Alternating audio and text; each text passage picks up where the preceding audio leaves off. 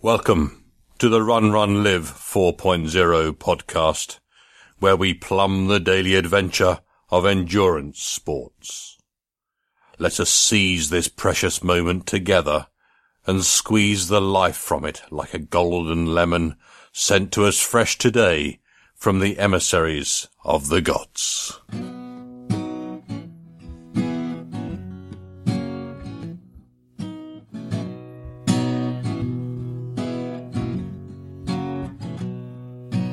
That he was a terribly happy guy.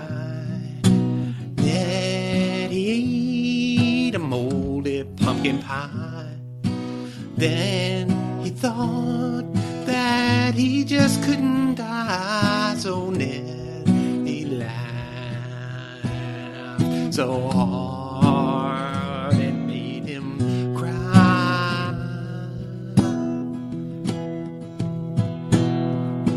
Made him cry.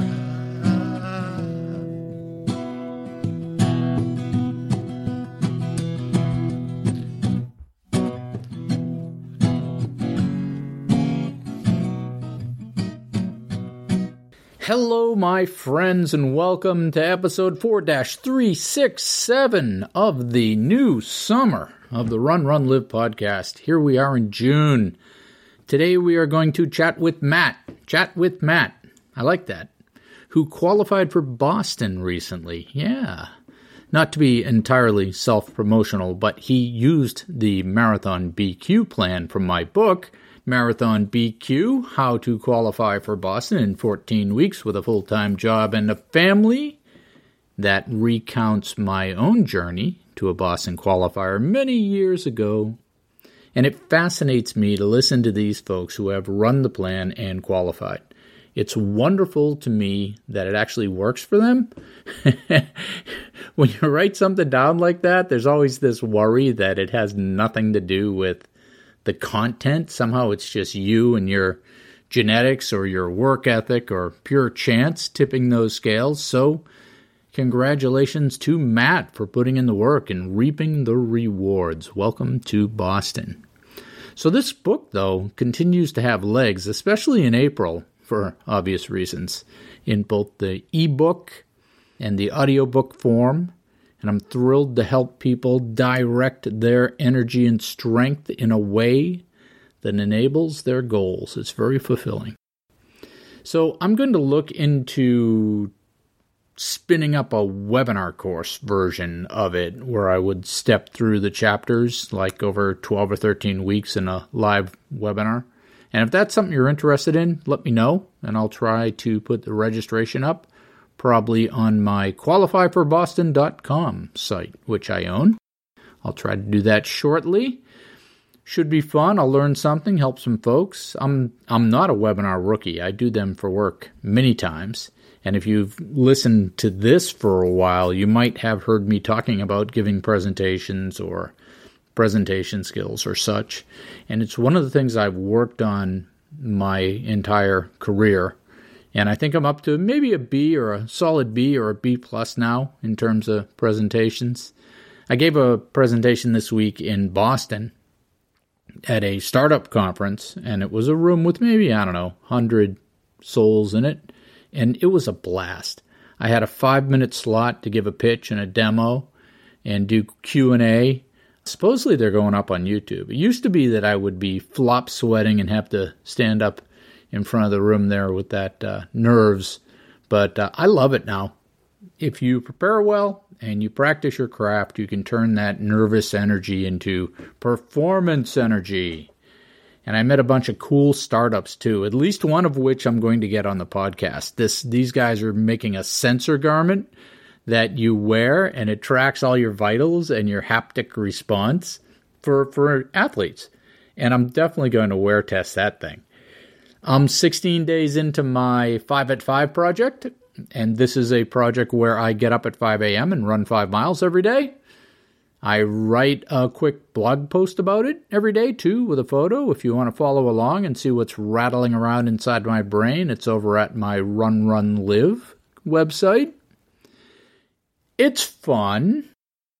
I take Buddy, the old wonder dog, with me for the first 2 miles on the trails, and then I go back out for another loop to make up the 5, and he seems to be handling it well. On the weekends, I still get out, but I freelance a bit, throwing in some longer runs with Ryan on Sunday or going out later. I'm doing as much on trails as possible. And for Section 1 today, I will give you, actually for Sections 1 and 2, I'm going to give you the Kettletown 50K race report. It was, of course, close to 20 minutes long, so I split it into 2 pieces and bookended the interview with it like a serial, right? Build some tension, some anticipation, right? Yeah. So, I read too much. Really, when you read too much, the words start to seep out of your brain like coffee through the seams of an old cardboard cup. They just find their way out. On with the show. It is when we learn to leave our comfort zone that we find ourselves communing with our inner strength.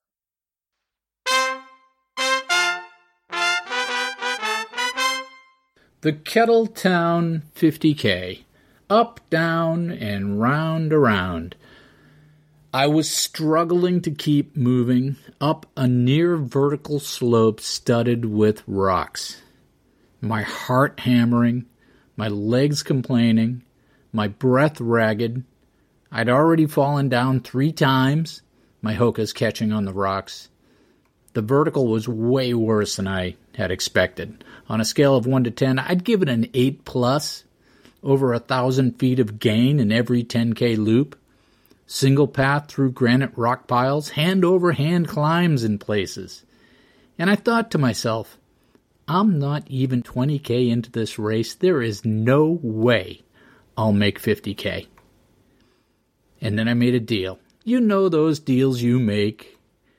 I'd finish 30K. I knew I could tough out another 10K, even if my body failed. If things were awful at 30K, I'd pack up and head home. I hadn't trained for the race. I had no real goal, no dog in the fight, so to speak. The stakes were very low. Except that, are the stakes ever that low in a race? I hadn't trained for a trail race or a 50K. I trained hard and ran Boston in April, and since then I had run the Groton 10K twice in one day and a few longish trail runs, but no specific training for this. And my biggest fear was that my legs would go. I didn't have the requisite volume on my legs, and I figured if something was going to go, it would be the legs. Technical trails use a different set of muscles and fascia than road marathons. I was thinking about how hard I had cramped in the final mile at Wapak last year, and that, while just as technical and vertical as this race, was only 30K. I was bored. That's how I got into this. I had originally planned to climb some of the local mountains as a nice summer cross-training alternative. My training plan was to keep running casually and on the trails the rest of the time. My spring training cycle was outsized on the stress and time requirements, and I was looking for an easy summer to rekindle the romance. I hadn't thought about the fact that the snow doesn't leave the mountains in New England until the end of June. So I started thinking about what I needed to forestall the inevitable pivot into a month of sloth. What was that? A reasonable goal of some sort.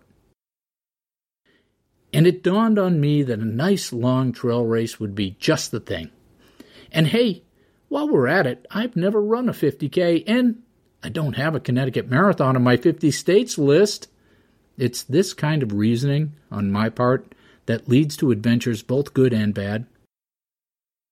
My light, pernicious fingers danced across the keyboard, turning whimsy into reality. Lo and behold, here was this Trail 50K, only 2-ish hours down the highway from me in a couple weeks. Fate danced its naughty dance, and I was locked in. I did notice that the course profile looked a little dicey, but hey, how hard could it be? My engine was good. I had 18-plus months of solid aerobic base. That wouldn't be a problem. No, if something was going to go wrong, it would be the legs. I figured I'd just take it easy and hike enough of it to finish. The course was a convenient 10K loop, actually a 10K 2-loop figure 8, with the first side like 4K and the second half like 6K, and this meant that you passed the starting area at least 10 times in the 50K. I wouldn't have to worry about carrying too much stuff, and I could position a drop bag and a cooler, very low risk. And since misery and foolishness love company, I asked Teresa if she wanted to ride shotgun, and try one of the shorter distances. She readily assented. She's a gamer, that girl. We got up around 5-ish for the drive down. I wore my road hokas, my Brooks baggy shorts with the liner, and a bright orange tech shirt from the Wapak Trail Race to make it easier to find the body. I pre-mixed 1 bottle of UCAN to preload some nutrition before the race on top of my morning oatmeal and coffee. I wasn't planning to use any UCAN during the race. I had another strategy. I knew I would need fuel of some sort. I also knew I would be going slow enough that I could eat almost anything. And I also knew I didn't want to load up on any industrial sugary nastiness like gels or sports drinks. This might be a challenge in a long race where you have to consider portability into the equation, but here, in this race, with the convenient stopping point only 6K distance at the most, I could set up a barbecue if I wanted to. Now, barbecue is not a good distance fuel, neither is clam chowder, but green smoothies are. My plan was to mix up a few bottles of green smoothie, stick them in a cooler, and that way I could load 12 ounces or so up every 10K.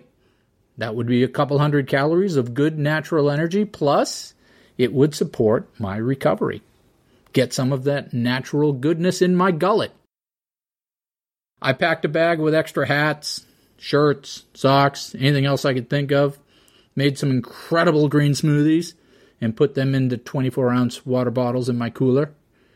They said they would have water on the course, so I just brought a single bottle that I could refill. They also said they would have Endurolights on the course, so I didn't need to carry those either. And I told Teresa that the over-under on falling was 2. And I was way off. I ended up face-planting 5 times, once quite badly on my rib cage. So we found our way to the state park in plenty of time. It was right off 84 outside of Hartford. We went and picked up our stuff and chatted up the race director. The weather had called for sunny and 70s, but it was overcast and spitting rain when we got there. Not bad. Great running weather. Nice and cool. I dropped my bag and cooler in the transition area reserved for the ultra runners. Looking at the sign-up sheet, there were less than 20 souls signed up to go the full distance. There were 4 in my age group. High likelihood of finishing in the top 3. The start-finish area was on a flat bit of ground in a cleft between the 2 loops next to a pond. The pond was one of those shallow, dirty things created by damming a brook, typical state park fare. The first loop climbed quickly out of the start and looped around the back of the ridge on old farm roads and single path. By old farm roads, I mean double path trail in the forest, totally enclosed by the trees. The second loop followed the brook for half a mile or so before heading up and around the back of another ridge, more like a small mountain, and then coming back down to the front, to the brook, and back. The finish was across a nice wooden bridge down a wide crushed rock path, and it was a fantastic way to finish. You could really relax and put some speed on after an hour of rock hopping in the woods. And checking my pace on the Garmin, even in my high mile laps, I was moving right along when I came into that transition area. They started the 50K and the 30K, I believe. They started us first. They gave us a 5-minute head start over the rest of the runners. Teresa opted for the 20K. Milling around there at the start, as usual, I was chatting up the quote-unquote crowd and met one of my old Daily Mile connections, Mike. I did a quick roll call and realized there were very few people going 50K. Probably a full half of the people did not start or drop to a shorter distance. And now for today's featured interview.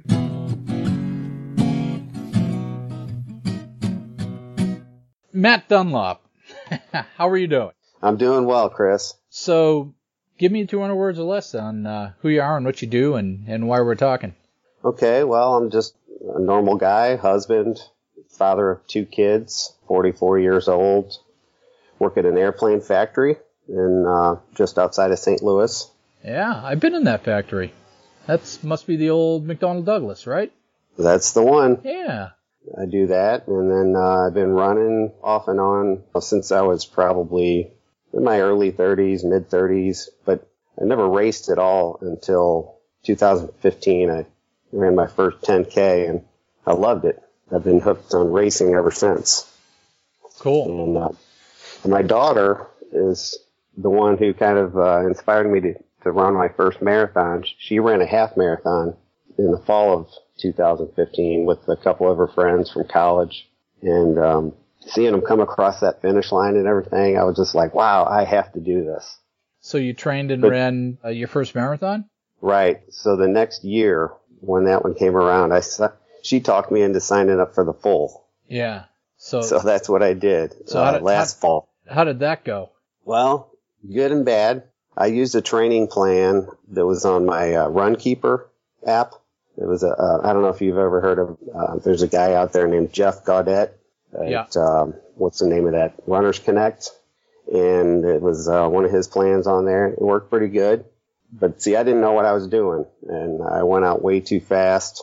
And I got to about mile 18, 19. And I feel like I'm cruising right along. And I noticed I'm slowing down, but it doesn't feel like I'm slowing down. I had no idea what was happening. And then I started to just feel like crap. So for the last 10K, I think there was a positive split by about, I don't know, 10 or 11 minutes. Yeah, so your classic sort of first marathon experience. But when I crossed the halfway point, it was like 135-ish. And at my age, 43 at the time, I'm thinking, if I can keep this pace, I can qualify for Boston, and I'm starting to get pretty excited. I ended up finishing in 3:22:59, and I was very excited that I just ran my first marathon, but at the same time disappointed that those last few miles just killed me. Yeah, you crashed. But what kind of time did you need to qualify at that point? Well, that's another story in itself. I didn't understand how it worked, and once I got to reading their website, and I realized that the window for qualifying was September to September. So I ran that race back in October, and that's for the 2018 Boston, and I'll be 45 when that race comes around. So I actually, I'm sitting there looking at the computer, and I think, man, I did qualify. Yeah. But then I get to reading some more, and how it is, you got to beat it by so many minutes to make sure you get in. Yeah. So that's when I decided, all right, I'm going to make sure that I get in, and going to qualify for real. Right. And I've been listening to your podcast during that time, and I knew about the book, and I said, I'm going to get that book and see if it can help me out. So that's how that got started. Yeah, so you started training with the Marathon BQ plan, which is a lot of speed work and a lot of volume. And I think I remember talking to you about this when you started it.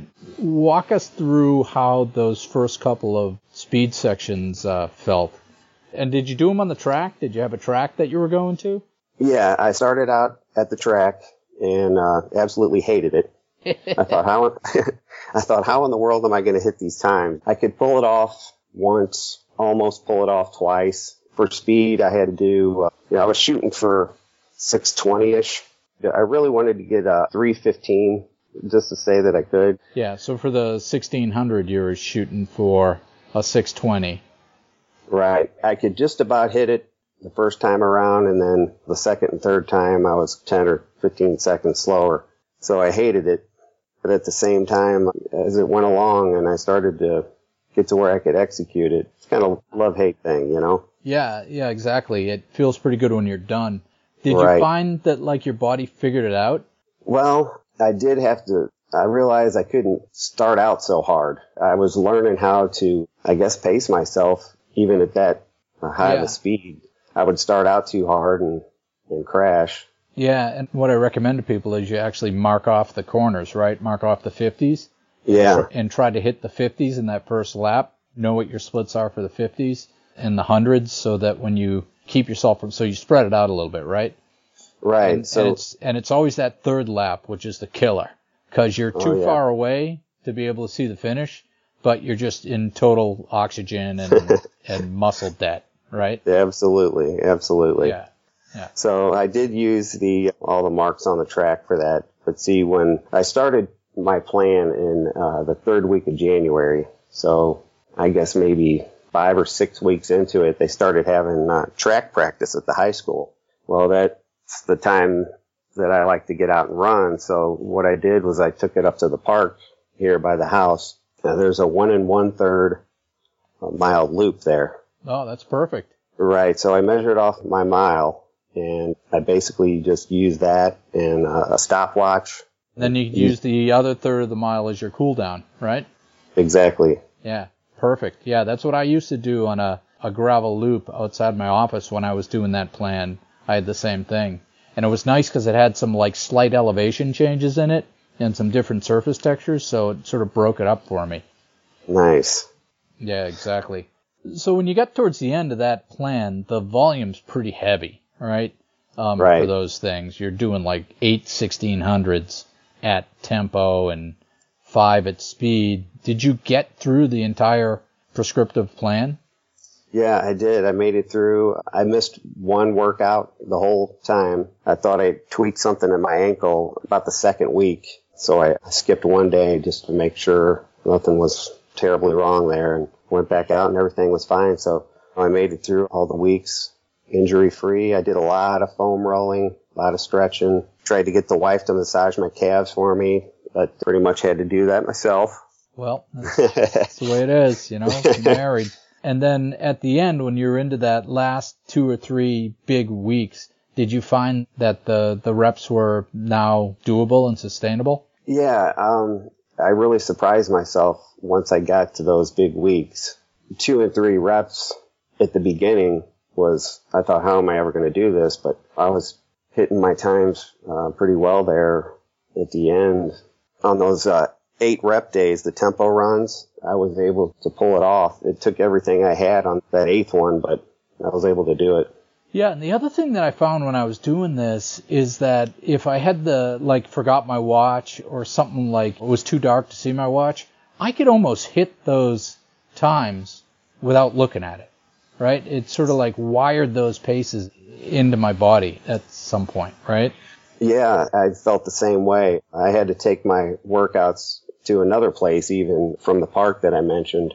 They started working on the path there. There's a little bridge, and I thought, oh, great, what am I going to do now? So I programmed the workouts into my phone, and there's a rail trail that I could drive to and get out and do my workouts there. So I had no really way to measure myself.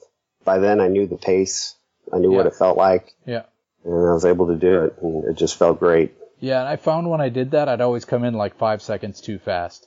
Like I'd be in the ballpark, but I'd actually be too fast just because I'd be worried about it, right? Yeah, I did that like the first couple reps or first couple repeats. I would find myself a little too fast.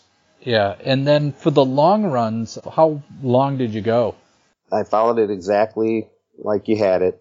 So you did all the way up 224? Right. I think it's just 124? 24. Yeah. I think there was a couple of 20s, maybe 3 of them. Yeah. A 22 and a 24. Yeah. And so what I would do on those, usually I would just start out at like an 8:15 pace. Yeah. And I would just hold that for like 6 miles or so, and then I'd try to increase it as I went along. And then toward the end, I was trying to get at my marathon goal pace, or maybe a little bit faster. Right, so you want to close hard. You want to do an inverse, a negative split on your training runs. It conditions your body to that race-specific negative split, right? Yep. Cool. I guess you knew about the race got canceled. You knew about that, yeah, right? So I remember that. Yeah, your target race, your A race, you're all ready to go. You're all trained up, and they canceled the race on you. Right. And thunderstorms, lightning. Yeah, that's in the book when I'm writing about that. I go, what I used to do is schedule like 2 or 3 marathons 2 or 3 weeks apart, so that if the first one went bad or you got bad weather, you just roll over to the next one because you still have the fitness. So that's classic example of that. So they canceled the race. Right. That morning I'm sitting there, I'm all ready to go and I'm all lubed up and everything. I got everything I need ready to go. And then I look at my email, it says the race is canceled, and I immediately thought, Chris said in his book, have a backup race ready. And here I am sitting here, what am I going to do now? Yeah. But I was able to scramble and find one that was another 4 weeks out. So that first race, though, was probably a nice local race, a nice flatter race, kind of your A race, right? Right. I did have to travel and spend the night, but the course was nice and flat, tree covered. It was like a rail trail type course, out and back. Yep. And that one got canceled, so you rolled over to one 4 weeks later. Right. And then what'd you do in the in-between to sort of stay in shape? Well, that Saturday that I was supposed to have the race, drove home. I'm all mad. So I put my shoes on. I'm going running anyways. I'm just going to do this. So I get out there and I'm thinking I'm going to run this 26 miles anyway. So I start out the pace that I think I should be doing. And at about mile 18, I started to feel like crap. So I said, all right, I'm not going to do anything stupid here. I just went on home and just kind of picked up the plan. Basically, I did the last month of the plan all over again from there. Yeah. How much taper did you give yourself? Give yourself a couple weeks, right? I kind of felt like I peaked a little early the first time. So the next time through, where the schedule said to do 13 miles for the long run, I went ahead and just did 20. Yeah. And then the next week, I think it said to do 10, and I did 13. Yeah. And, So you gave yourself like a 2-week taper. That's fine. So I felt like that was pretty good. And then you hit this next race, which was more difficult. More difficult. I was looking at the course profile. It was very nice of them to backload all the hills. Oh, yeah. Yeah, there was definitely a lot of hills on the second half, and then we had the wind in our face, so that didn't help too much. And then the very first turn of the race, the flagger was missing. No one there to tell us where to turn. And we ended up running an extra, probably a third of a mile, maybe a half a mile. I'm still not even sure. But I still made it, so. So you ended up running. So I ended up with a 3:20:47. Yeah. So that's like 4 minutes and 13 seconds of. So like I said, you should talk to the race director, because sometimes they'll give you your estimated time back when they screw up the course like that. Yeah, he said he's going to work on that for us. Yeah, because it's a third of a mile. That could be 3 minutes for you, right? Or 2 minutes for you. Yeah, I'm thinking at least 2.5 minutes. Yeah, because that same exact thing happened to me in Portland last fall, and they gave me 4 minutes back. Official. Wow. So. That's great. Yeah, official. But it screws you up because you're looking at all the mile markers and you're like, something's wrong, right? You're like, oh, yeah. None of the mile markers work. And you're thinking, am I wrong? Is the course wrong? Am I really that slow? Am I really? It's crazy. So it kind of screws up your head. Oh, yeah. All the aid stations were every other mile on the even miles. So every time I'd get to an aid station, it was like 2.4, 4.4. We knew what happened. So yeah. It's just one of those crazy things. I remember talking to people, and everybody's like shaking their heads going, the mile marks are all wrong. And I'm like, yep, they're all off by a half a mile. So the only one that matters is the one at the end. So that's right. Focus on that one. Yeah. That's what I tried to do. And it looked like you paced really well in terms of your splits. It looks like you were dead nuts on your splits, like 3 or 4 seconds per mile. If you throw away the first couple and then you factor in the hills, you were right on your splits. Yeah, that first mile was all downhill. I think it was like 100 feet of drop, and that was probably my fastest mile, but just worked out that way. Did you feel like you were working hard? I mean, on a scale of 1 to 10, what did it feel like, effort-wise? I felt like I paced myself very, very well, and up until probably about mile 16, 17, I really felt like I was working pretty hard. The hills, they just kept coming. And there was this woman that was in front of me that, man, she was solid. And I kind of used her there for a while as a windbreaker. And then I started to pass her, and I thought, well, I'll give her a chance to let me break the wind for her, but she wasn't going to have any of it. She kind of stepped it up a notch. I said, all right, I'll just tuck in behind you for a little while further then. And it's a long race, right? So you got a 5-10 mile an hour headwind. If you can tuck in behind somebody, that's going to save you like 5% of your effort. It's a lot over 26 miles, right? It's 5-10 minutes. So right. It's a good strategy either way. And how many people were in this race? Pretty small, right? Yeah, it was a pretty small race. There were only, I think, 56 finished. Wow. And yeah, they had some pretty big plans. When I signed up for the race, the website said they were going to limit it to 1,500 people. But this is the first time they had this one, and it just didn't work out the way they planned. But yeah, maybe the last time too. You were lucky to have somebody to actually see or run with 50 people in the race. There was quite a few lonely miles out there. Yeah, and that's one of the things of going through a training plan this strenuous, it actually makes it easy for those kind of races, right? Those lonely races, because that's essentially all your training. You just lock in, right? Having a million people around you is actually a distraction. Yeah, like I said, it's my second race, so I haven't got the chance to experience that yet, but I guess I will next April. So you're in for 2018. Right. All right, so let me ask you this. If you had to say, what did you learn from this by going through a structured plan and working this hard? What did you learn about yourself? What did you learn that surprised you? Well, I guess I'd have to say I guess I'm capable of doing more than I thought I could. I guess the human body is capable, I guess the way I should put it. If you just take care of yourself and do a lot of stretching, and I was afraid that I'd be injured at some point, but it worked out, and really surprised myself there. Yeah, it is. It makes you kind of think that if I can do this, what else can I do, right? Yeah, it does. That I think I can't do. It does. Yeah, and that's what I love about running and the marathon in general, is that ability to sort of shine a light on you and say, you know what, your assumptions were wrong. Anybody can do it. You just got to work for it, right? Yep, absolutely. I'm no special athlete at all. I'm just an average guy. So a little hard work goes a long way. So have you taken some time off now? This is like, 2 weeks ago, right? Yeah, it was 2 weeks ago. Well, about 11 days ago. But no, I'm still at it. I probably should have rested more than I did. But yeah, I'll tell you what. Now that you're in shape, what you got to do is go find a local 10K. You know what? I've the same 10K that I raced 2 years ago is coming up here on July 4th. Yeah, exactly. Because you got all this fitness, and you should be able to maintain pretty close to your tempo pace. And I don't know what that does to your PR, but I'm guessing it takes a few minutes off it. Yeah, it'll take at least probably 2.5 minutes if I can do that. Yeah. I'd love to do that. Yeah, because when I was coming out of this plan, I would hit my 10K times at tempo plus like 5 or 6 seconds. That's pretty fast, so I hope I can do it. Yeah, so my tempo was like a 6:30, and my 10K PR 2 weeks after that goal race was a 6:36 pace.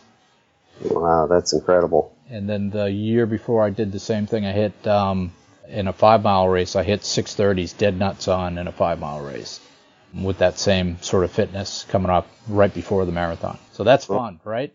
Oh, yeah, yeah. Might win something. Yeah, hopefully I'll get an age group award or something. I'd love that. This will be the third year I've done it. The first year, my average pace was 7:37. So I ended up running this marathon at a faster pace than my first 10K. Yeah. It's funny how that works, right? I did the same thing. My first 10K, I was trying to break 8-minute miles. That was my goal. I trained for like a month to break 8-minute miles. But I had no idea what I was doing. So that's great. I'm super proud of you. It makes me so happy when I get these emails and I see these Facebook posts where people have gone out and been successful. And you should be proud of yourself because you did the work. Well, thanks, man. It's been a lot of fun. Put yourself in a position to compete. That's all you can ask for. But now I need you to write another book for me. What do you want? I need you to tell me how in the world where to go and how to handle this trip to Boston. Oh, trip to Boston? I don't know. See, for me, people always ask me that. It's like, I don't know. I never go into Boston. I don't live in Boston. I don't stay there. I don't rent a car there. Well, for me, the Boston Marathon is getting in the car on Patriots Day morning with some of my running buddies, and we drive down the exit like 20, 30 minutes and get dropped off. That's it. That's great. That's my whole trip to Boston. And this year if you listen to my race report, it was funny because it was me and a car full of ladies from my running club. So that's how times have changed, right? I'm the old guy. It's good. All right, man, I'll let you go. Thanks for the chat. We'll see if we can edit this up and make some sense out of it. Maybe inspire somebody to go and do something more than they think they can.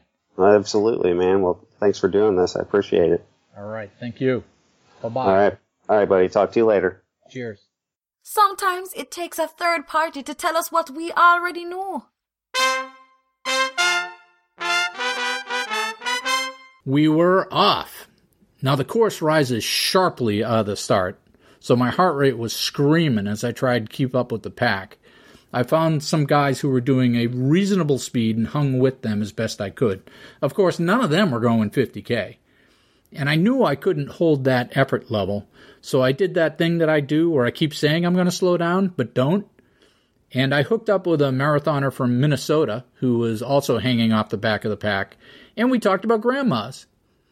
We got passed by the shorter race leaders about 2-3K into the first loop, and I was having fun talking to folks and yelling all day when people passed me.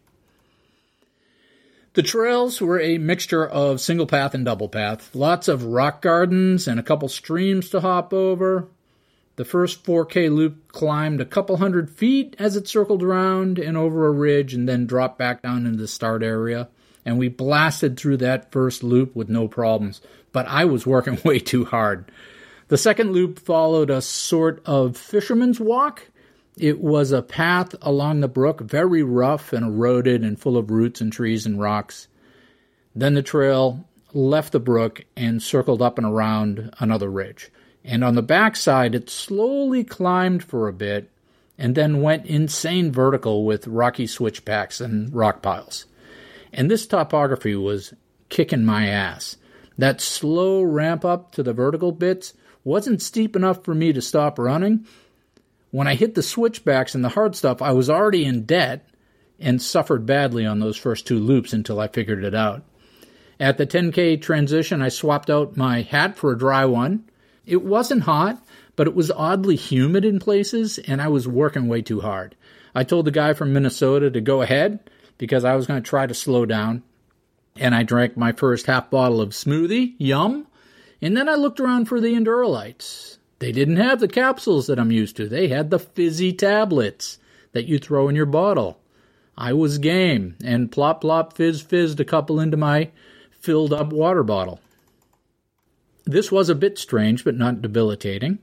The one thing was that as the tablets fizzed, it built up pressure in my water bottle, and it would leak until I either vented it or they stopped fizzing, which took like 10 minutes or so for them to peter out.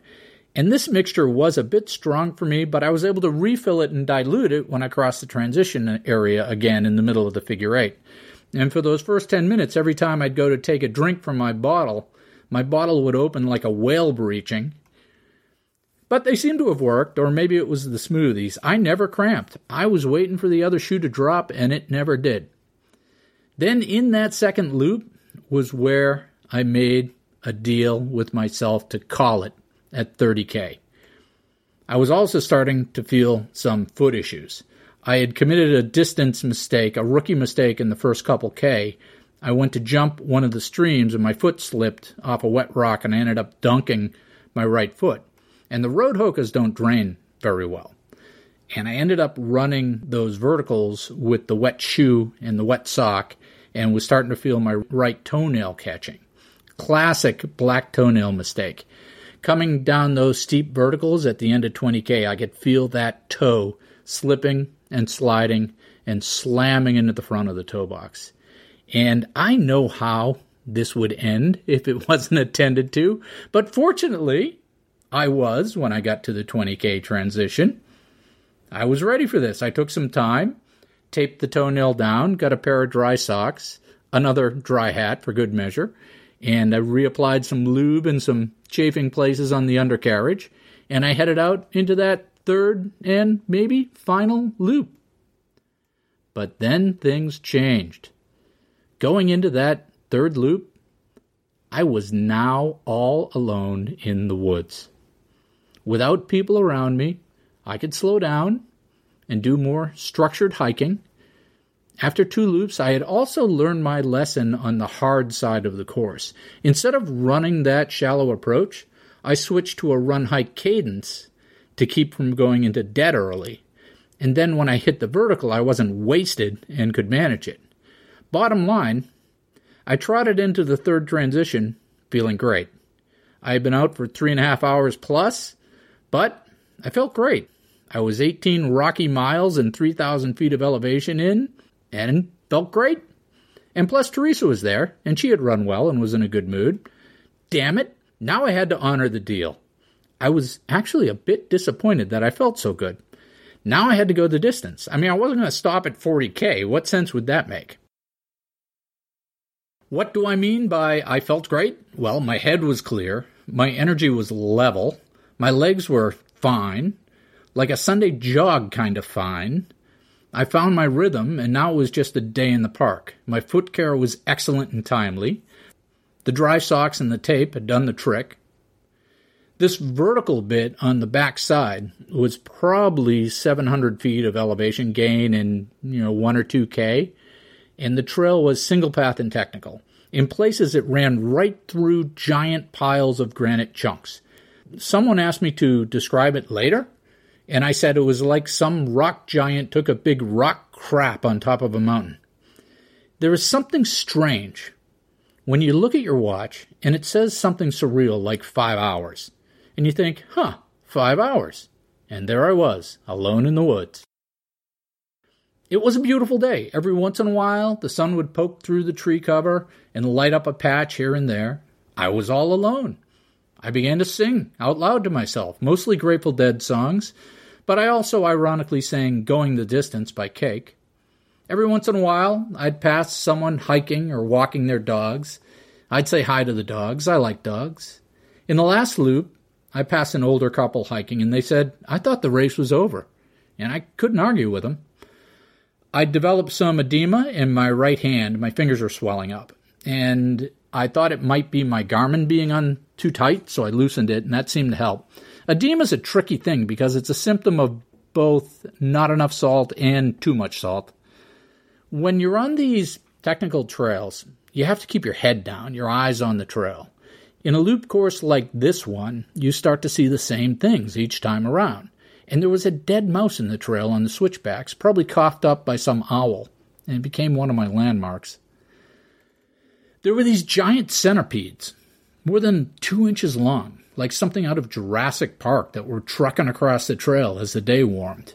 There was a historic marker, which I indulged myself to stop and read on the 4th loop. Apparently, the early settlers had established a charcoal production site here a couple 100 years ago.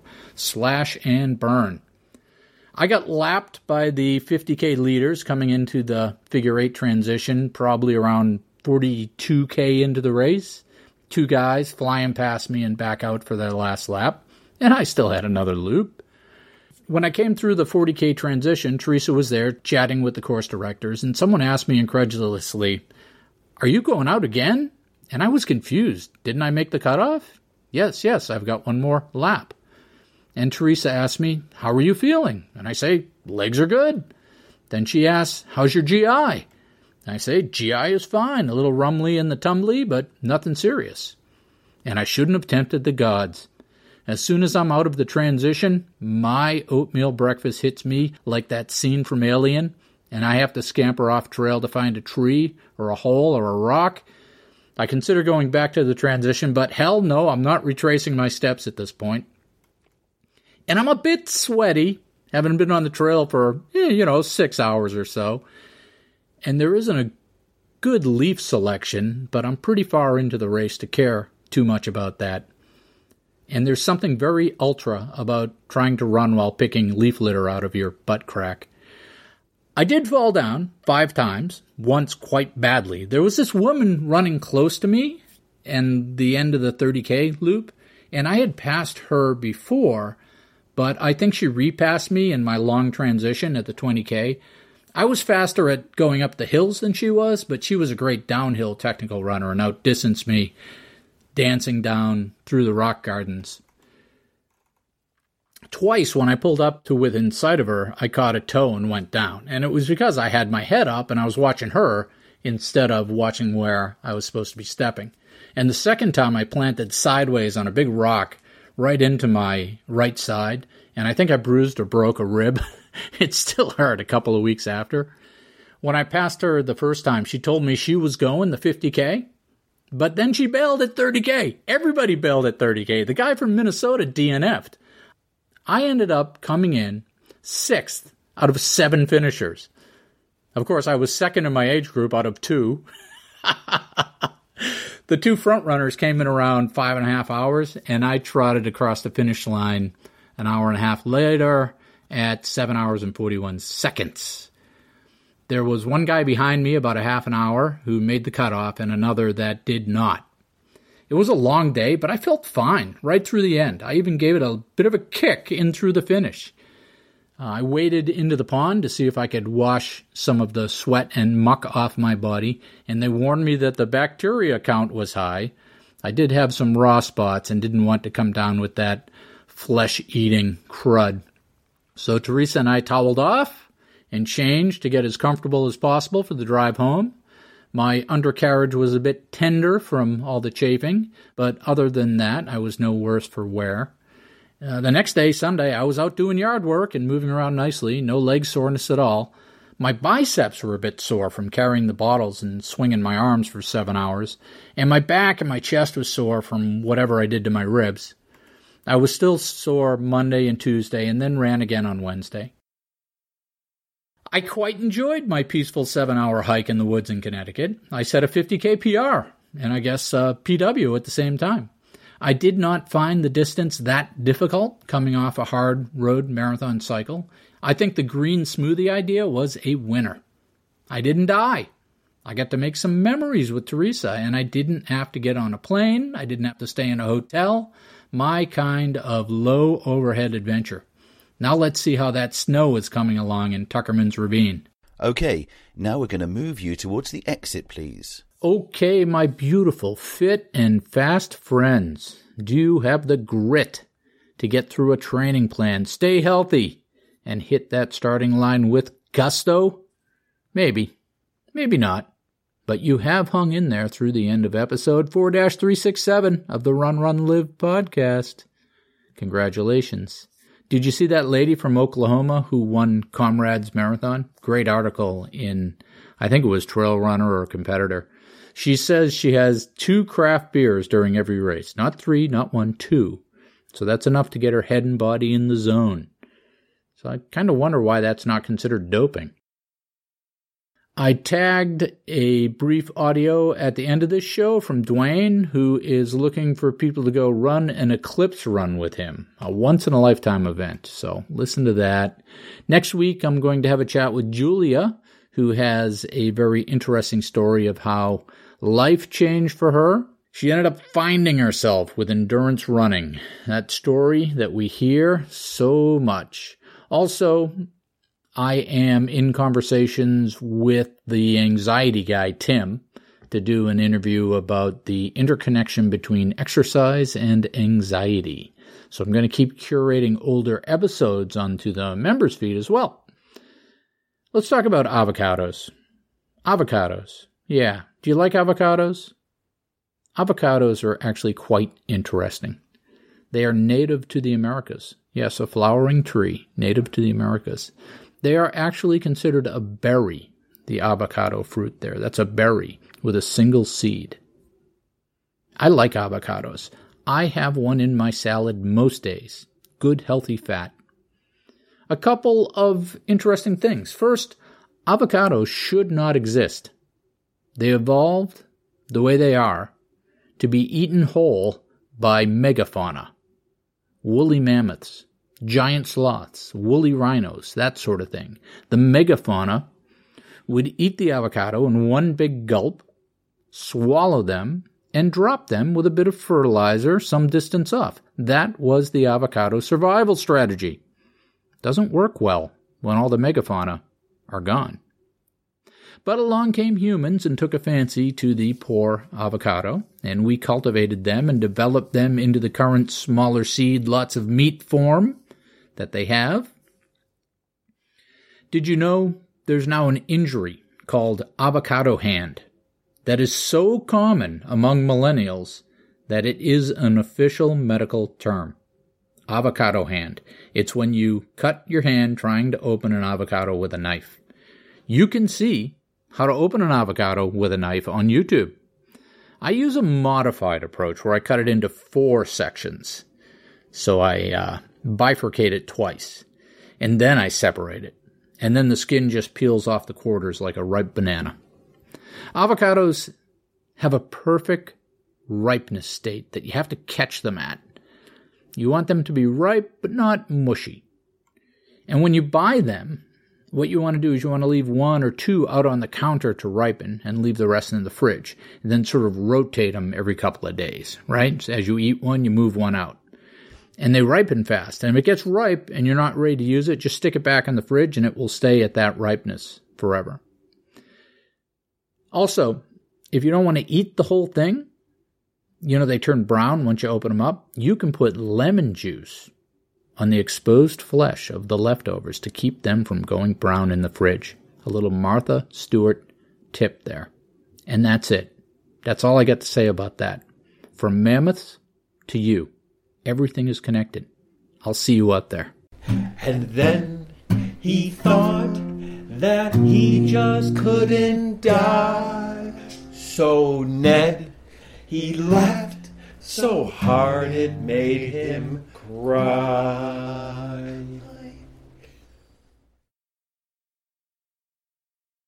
That sounds great. All right, so why don't I start, Matt? Why don't I start by I'll just start. How about that? That sounds good. Oh, it's been a long day. Hey there, Chris, and all you Run livers. My name is Dwayne. I'm from Lancaster, Pennsylvania, avid listener of the show. Here's my adventure for the summer that I'm looking forward to. I'm a big space guy, and so for the past 35 years or so, I've been looking forward to the only total solar eclipse that I'm ever going to experience in my life. And I promised myself I would get into the path of totality somehow on August 21st, 2017, and here it comes. So I booked a flight to Portland, Oregon, where X-Dog Events is hosting a 15-mile run up into the high deserts of Oregon, where I cross a finish line and I'm greeted with a barbecue lunch and some beer and some viewing glasses to catch this incredible event. So that's a pretty good adventure. Oh, and I'm staying to do a lot of road cycling, trail running, mountain climbing, waterfall exploring in the area. And of course, the nightlife that Chris has told us is so exciting in Portland. So how's that for an adventure?